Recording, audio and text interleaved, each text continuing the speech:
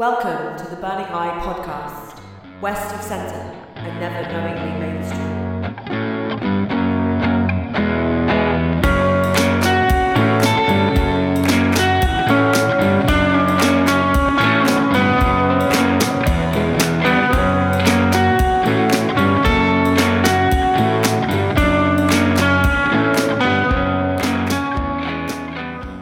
Hello and welcome to the Burning Eye podcast. I'm Jen Hart. Today I'm being joined by Sarah Hirsch, who was the UK Slam champion in 2013 and came third in the World Slam Champions in 2014.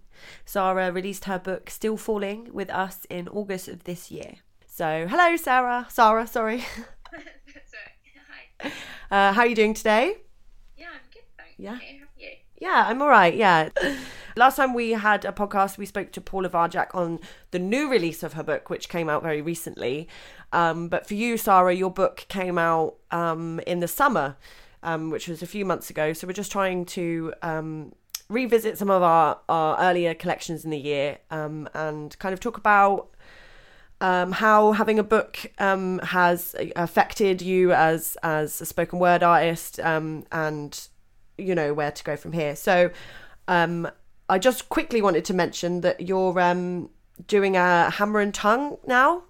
Is that right? Yeah. I've done the new one in Waterloo. I say new, but it's been going for a year, but it still feels new. Oh, okay. Yeah. So that's called the Genesis Slam, is it? No, so the Genesis Slam is called the Genesis Slam. Right. Okay.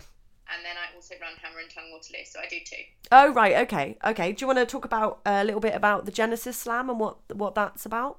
Oh, I'd love to. So it's London's only regular 3-round poetry slam, and I'm really excited because we've got the final on the 1st of December. So we've had like a winner every month for this past year. Plus we took it up to the Edinburgh Fringe for the first time ever, and we have all of the winners from there coming down. So we've got 15 finalists, and we've got Harry Baker featuring.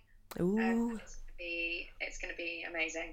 And it's at Genesis Cinema, and every month as well we've got an open poetry slam. Anyone can come along and slam, and that will be back from February. And it's a really friendly night, and it's free as well, free entry. So do you find that it's, I mean, obviously well done for running for a year and it being a success. Do you find it quite difficult, or not difficult, maybe competitive with the other kind of poetry nights in London, because there's so many in London? It's quite saturated. Yeah. Scene, but I think the good thing about London is it's just massive. So even if there's two nights going on at the same time, there's so many people, and there's it never actually really feels like competition. It just sort of feels like, well, if you're west, go to this one, and if you're east, come to this one. We try our best to not clash, and occasionally there will be inevitably, but I found it it's particularly with Genesis really actually easy to attract a completely different crowd. So we actually get quite a lot of just regular cinema goers or students from because there's a uni just next door. So actually, what I've been finding is it's not actually that. It's not just poets performing to poets at that one, which is really nice. So that's been a pleasure. Hammer and Tongue is the one that's quite new, and that's been tougher to get off the ground just because we're in a brand new venue, but similarly really fun, and I never feel like it's in competition. That's good. Yeah, cool. So onto the book. As I said earlier, it was released in August, which is if for those of you listening that are familiar with the poetry world, you know that the summer can be very quiet time for poetry because everyone's at festivals or at the Edinburgh Fringe. You yourself was at the Edinburgh Fringe this year. Did you do a full month there? I did a full month. Full month. Oh. Crazy. So the book coming out, it was awesome, but it kind of was one of so many things happening at that time. It was just it's nice to kind of come back to it now, and things are still crazy, but not. So did you find, because when we schedule books to come out, we tend to ask our poets, you know, when to think about when the best time for them to release the book is for times that they think their sales will be the best. So for Still Falling, was that a conscious decision for you to release it in lieu with The Fringe? Yeah, definitely. I mean, it was perfect because I kind of had it on my doorstep, I think like 2 days before I went off to The Fringe. And so it was just, I mean, I sold out before the end of of August because so many people were, I mean, I was doing so many gigs that month, and then like had an official launch at the end of September. So yeah, it was ideal.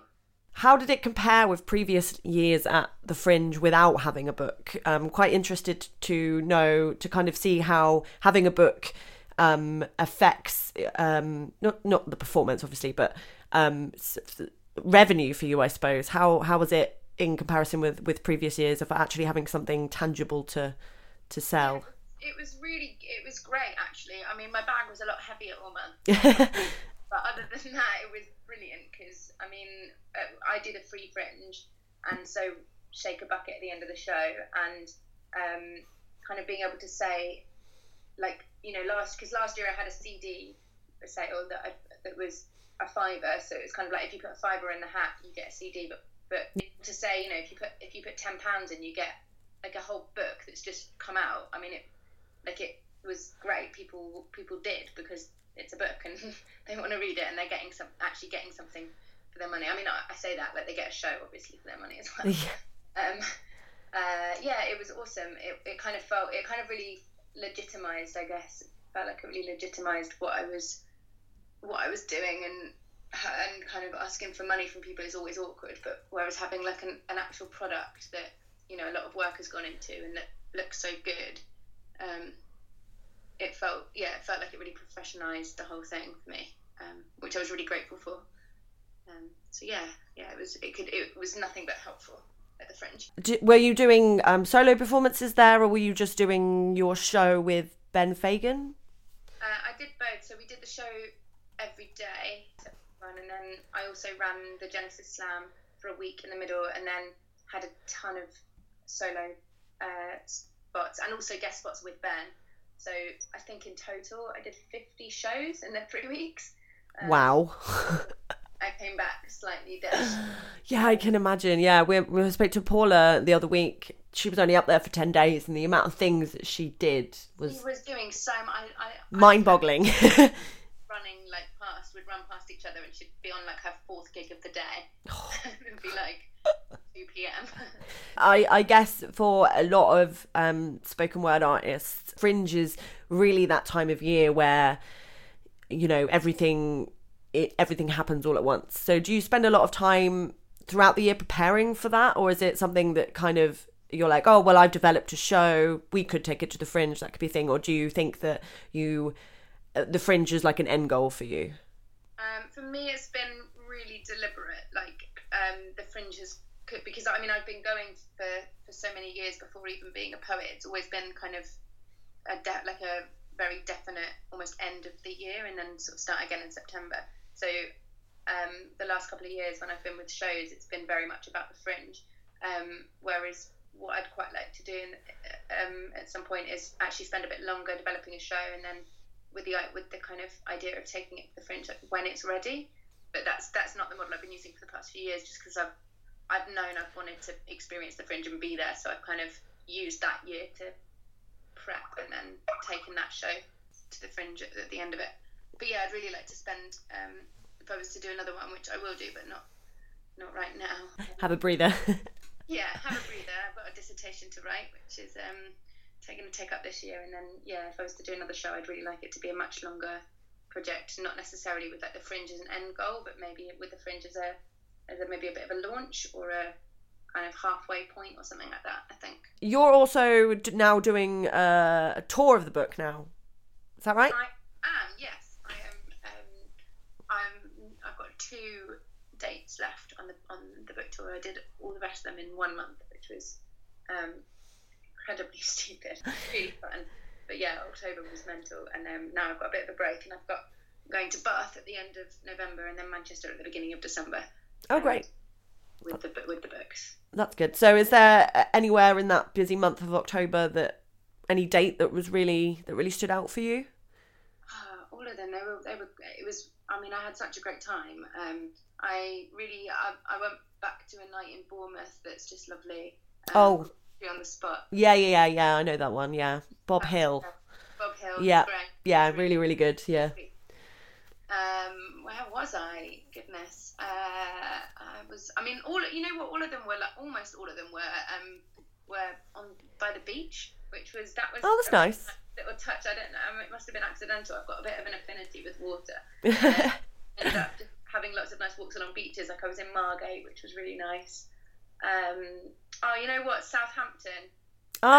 That's my hometown. Is it? Yeah. Absolute favourites because was it 451 you did? Was yeah. And the open mic was just probably one of the best open mics I've ever seen. Oh wow! The standard was just ridiculous. Plus they had Francesca Beard who blew my socks off, and it was just like I had like a really nice response to my set. So I think that was probably my favourite one. Yeah, that's really nice. Yeah, I think like when you live somewhere and you spend so much time integrated in that particular spoken word scene in that city, it's really nice to go away and see kind of how other people are kind of doing things, I guess. Lovely. I absolutely love kind of getting out of London and seeing the regional stuff and what's going on. Like there's so much going on that like. And just and all these awesome scenes which all have their own kind of identity and like there's some really cracking nights going on around the country, and I think it's I just think I feel very lucky that I'm able to travel a lot and kind of and now have like, you know, poetry friends in all these different places, which is kind of, I don't know, it's just great. It stops it all being really insular and samey, I think. Yeah. So when you're traveling and doing kind of the book tour and stuff, are you mostly doing it on your own, like all the traveling and stuff? Because that's something that I've always struggled with is actually having the motivation to go somewhere alone, because I and I know several other people in the spoken word scene that suffer from kind of social anxiety and things like that. Do you have any like I don't know, ways of coping by all the travelling on your own, or is that like something that you enjoy? You know what, this month has been really I don't know, kind of, it's been a real turning point for me in terms of that kind of stuff, because I didn't really realise how much I was suffering from the same thing. And I think like it's all very you know, it's all really exciting, and to feel like I'm in any way complaining about it is just not. Because, you know, I'm very lucky, but I think it's really interesting and really important as kind of poets to discuss that kind of side of it, because it's really tough, and like the kind of, for me it's not so much about traveling on my own. I don't mind being, I mean, I really love being on trains, and I really love having like travel time to kind of just have a think and have a write or a read or whatever. But for me it's the kind of the like every poetry night is a social event. So when you're kind of doing loads of them and you're kind of 1 minute you're in one city, the next you're in another, and you're on your own, you're kind of suddenly surrounded by loads of people, and you've kind of got to, it's not just, you know, it's not just your 20 minutes on stage that an event is, it's everything that kind of comes with it. So I've been working quite hard recently on coming up with sort of strategies for that kind of stuff, and like the sort of social anxiety side of things, and also just the kind of busyness and having time to compress or decompress, and so it's not all kind of go all the time. But it's definitely something I struggle with, and definitely something that I've kind of been having a few conversations on how we can really kind of open up a bit of a dialogue about what it actually is to be like a touring performer, especially when when you're a solo performer, and it's not like in the music industry where it's kind of it's all very well, it's just different, isn't it? Like as poets, I mean, firstly there's basically no money in what we do, like shoestring, but also just kind of self-care and like. Yeah, there's like little things that you can do to help with the anxiety, I guess. Yeah, because I suffer with social anxiety to the point where sometimes I can't even go to my local open mics because the thought of being around so many people is exhausting. Right.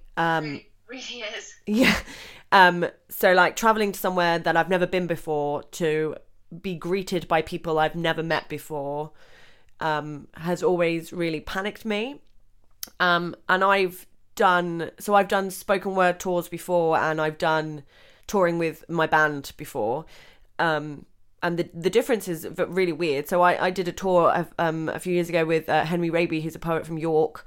And we did, and we did this thing called the Riot Nerd Tour, which was an exploration of DIY culture and spoken word. So we went into a lot of poetry night places and DIY spaces as well. But it was really good to go with another poet or just with someone else, because it really takes away that kind of me being on my own and my brain going into overdrive and going, oh no, I can't do this. I need to get off.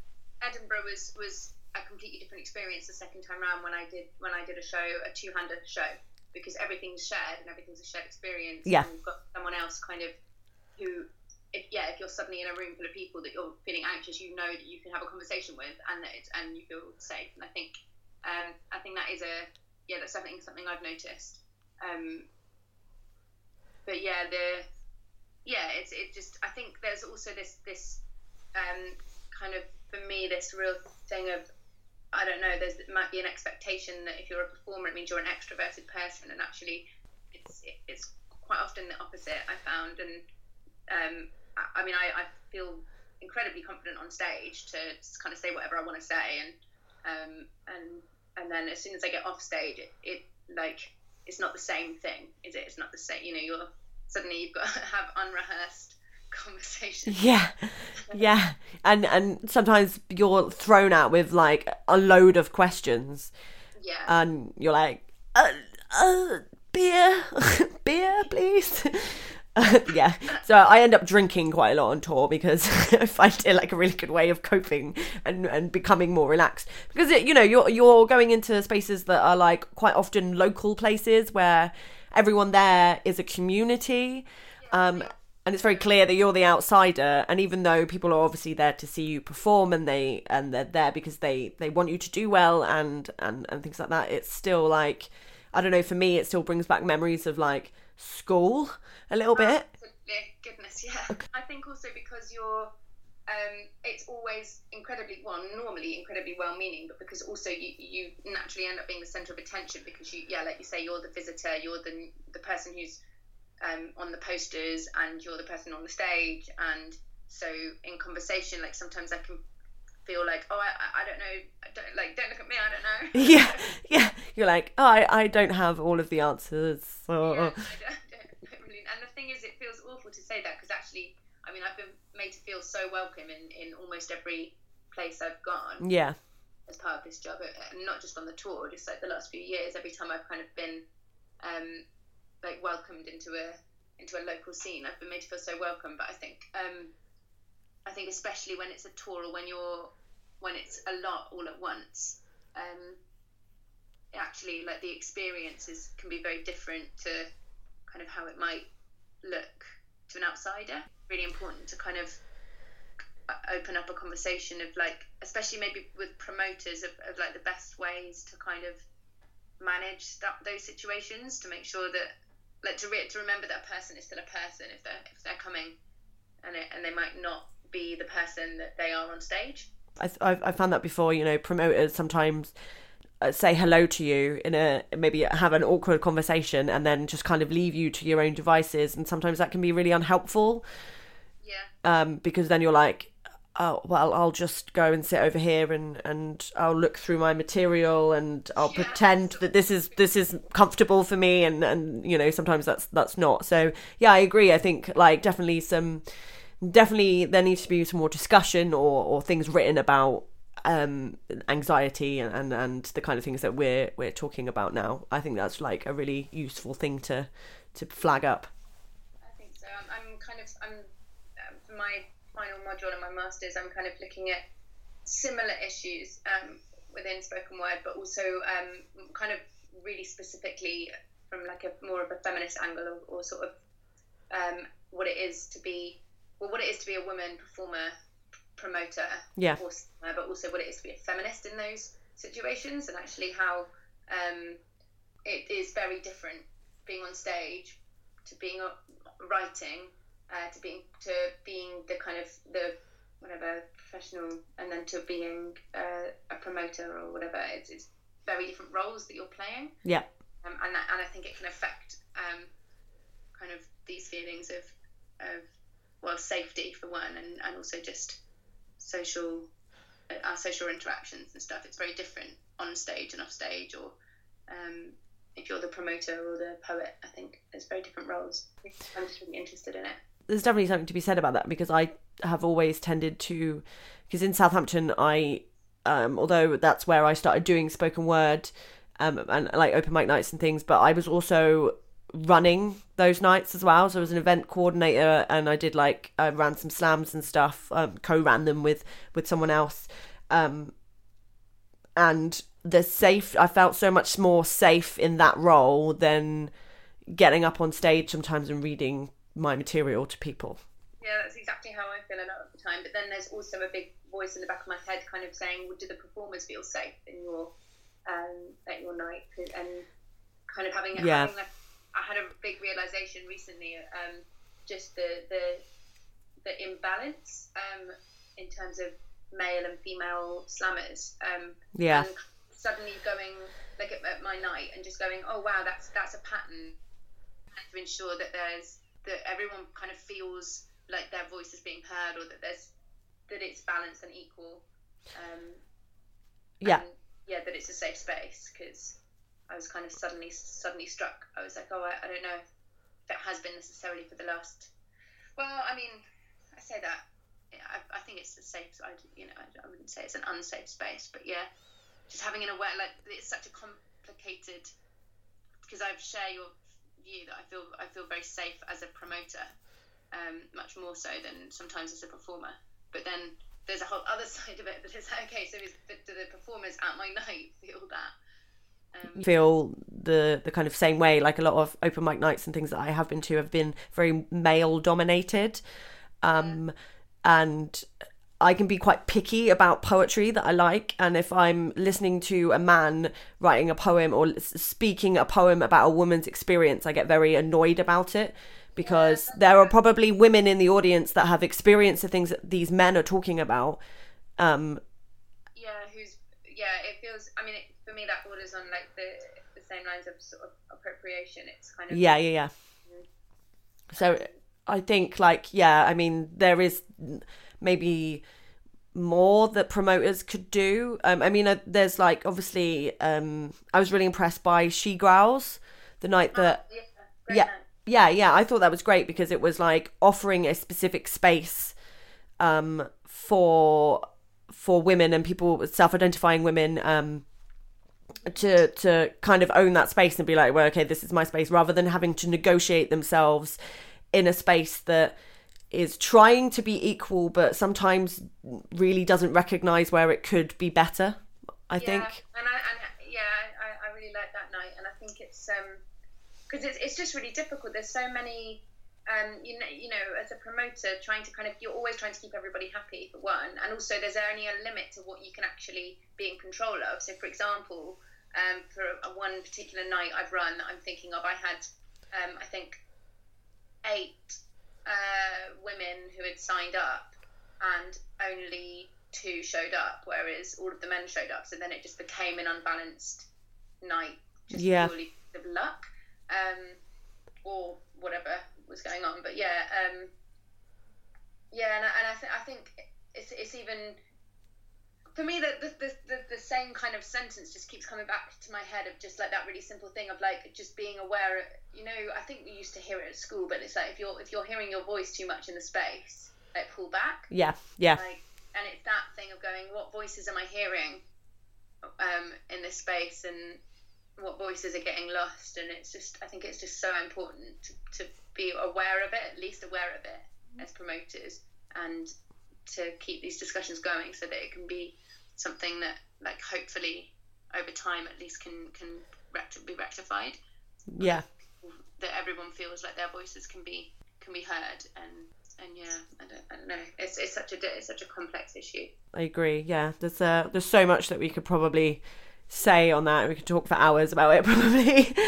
It's refreshing to kind of hear that it's not just me mulling this stuff over in my head. It's nice to know that, like, I don't know, other people share the same views or have felt similar. I mean, I convinced myself as well that I was like, oh, I'm the only person who is feeling this anxious in social situations. I should be just grateful to have the opportunity and, to meet so many cool people. And it's really nice, I think, to know that other people doing the same thing as you actually feel the same about this stuff.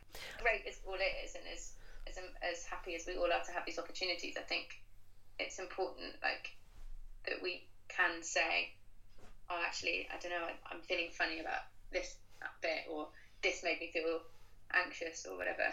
Yeah, I think there's definitely a lot more room to open up these conversations in these spaces, and as you say, like, gradually just kind of improve the way that things go, I guess, and because poetry is a great space, people are very welcoming and things like that, but the same with any scene, some voices are, not as heard as others, and things like mental health is often talked about in poems. People will do poems about mental health, but then, like, in practice, like, in front of them, people don't necessarily recognize signs of anxiety or depression or whatever it is. And I think they're, opening up conversations like the one we're having now, even just to raise awareness, to be like, actually, there are people out there that need the support, and hopefully, I have great faith in the spoken word scene that, that support will be generated. Yeah, and this is the thing. I think it's I think it's a double-edged sword, because I mean that it's a really nice sword with two sides though.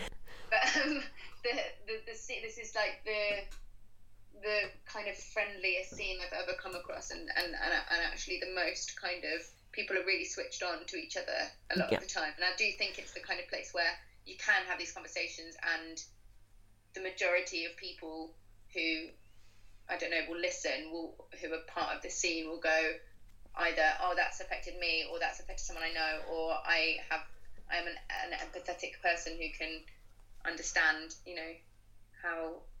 how these people are feeling.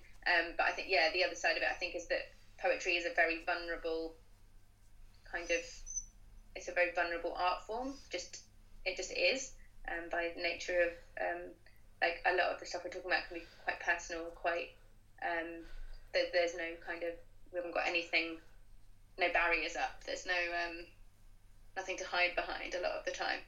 That's the other side of it, is that we, I think, need to, maybe even more so than other scenes, be just really, I don't know, careful of each other, because I think there are lots of people talking about it in poems, which is all well and good and really important, but it's also, like you say, like, those people then come off stage and feel those things for real. Yeah. So I think drawing that line, I mean, I have an example actually, of recently. I have a new poem that I just kind of brought out, which is about feeling unsafe as a woman late at night, and kind of drew on some very real stuff that happened, and to do with being mugged, and performed it at a night, and that's all very well and good on stage, being able to say that stuff, but then afterwards a like older white male comes up to me and makes a really, what I then kind of realised afterwards, that was actually a fairly offensive joke about being sort of attacked or scared of walking around, and almost, it was kind of like a joke threat. Ugh, man. Right? This is right. This is your poem. But yeah, so that's really stuck with me.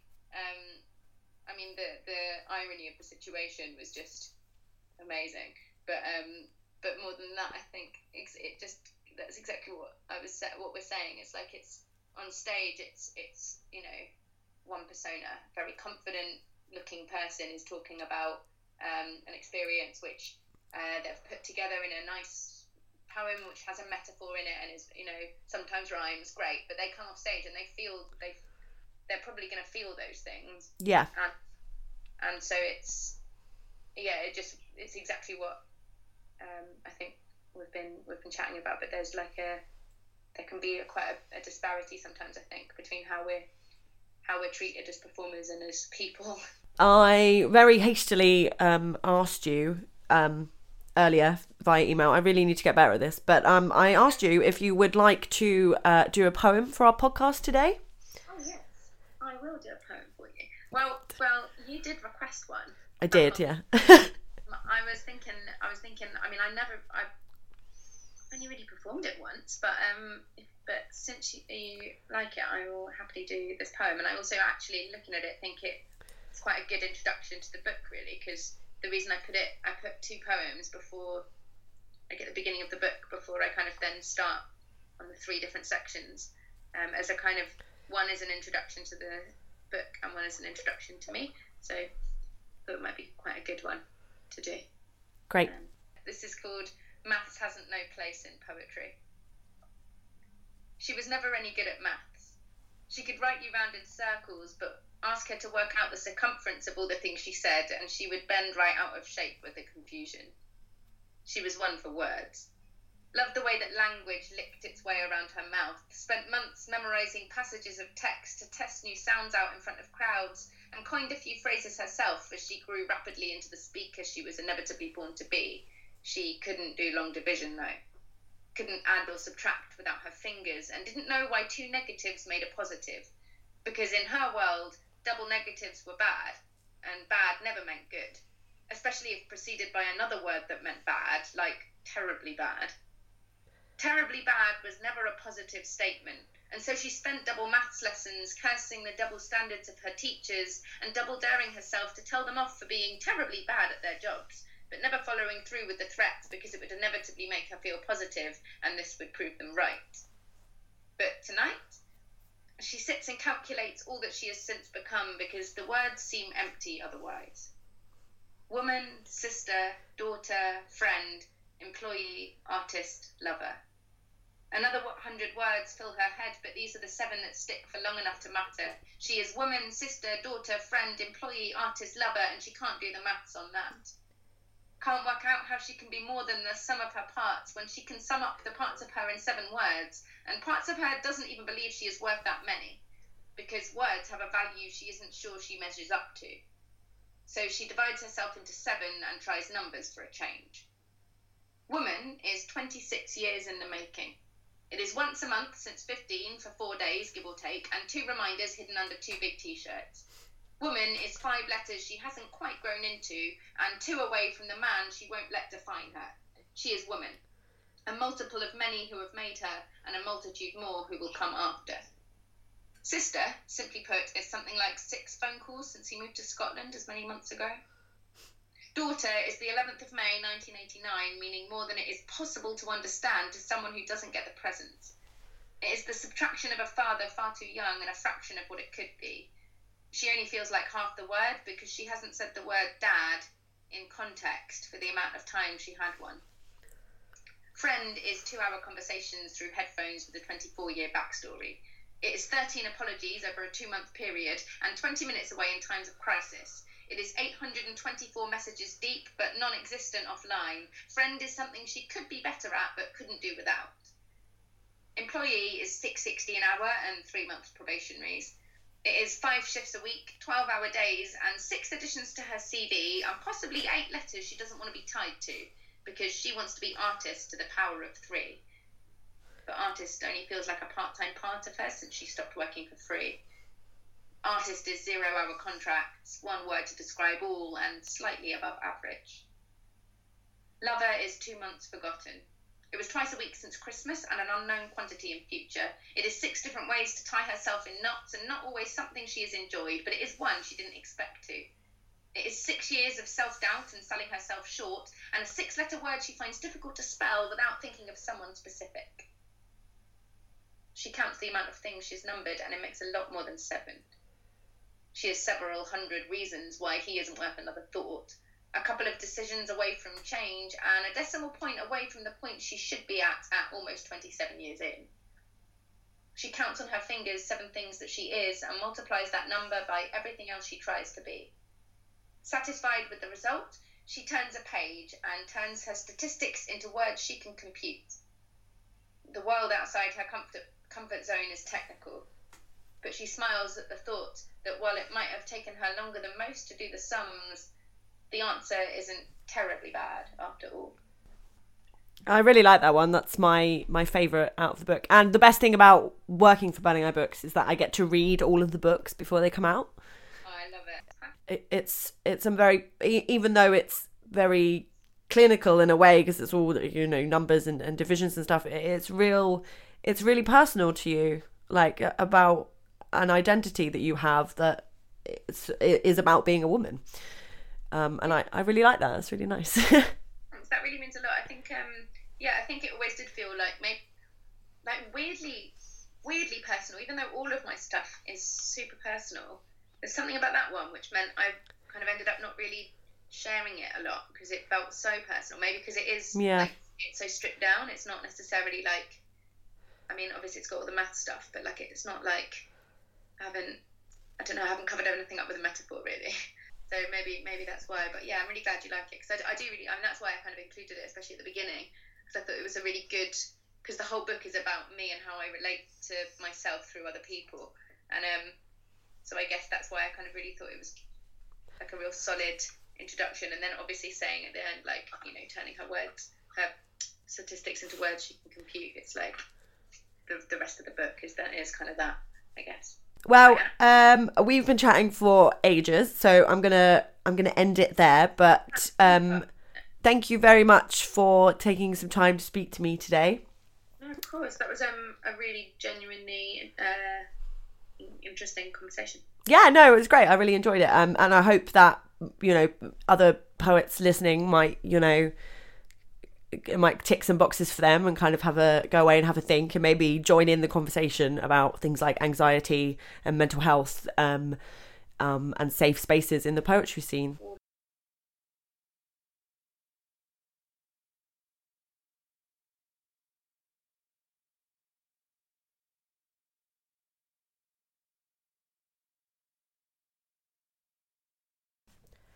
You can catch Sarah next on her book tour at Rhyme and Reason in Bath Spa University on the 30th of November, where you can buy a copy of Still Falling directly from the poet, or you can go to our web store today, burningeyebooks.bigcartel.com, and pick up a copy there, along with several other amazing titles from this year, including the brand new, much anticipated collection from Pete the Temp Bearder, Numbered Boxes, which is out now.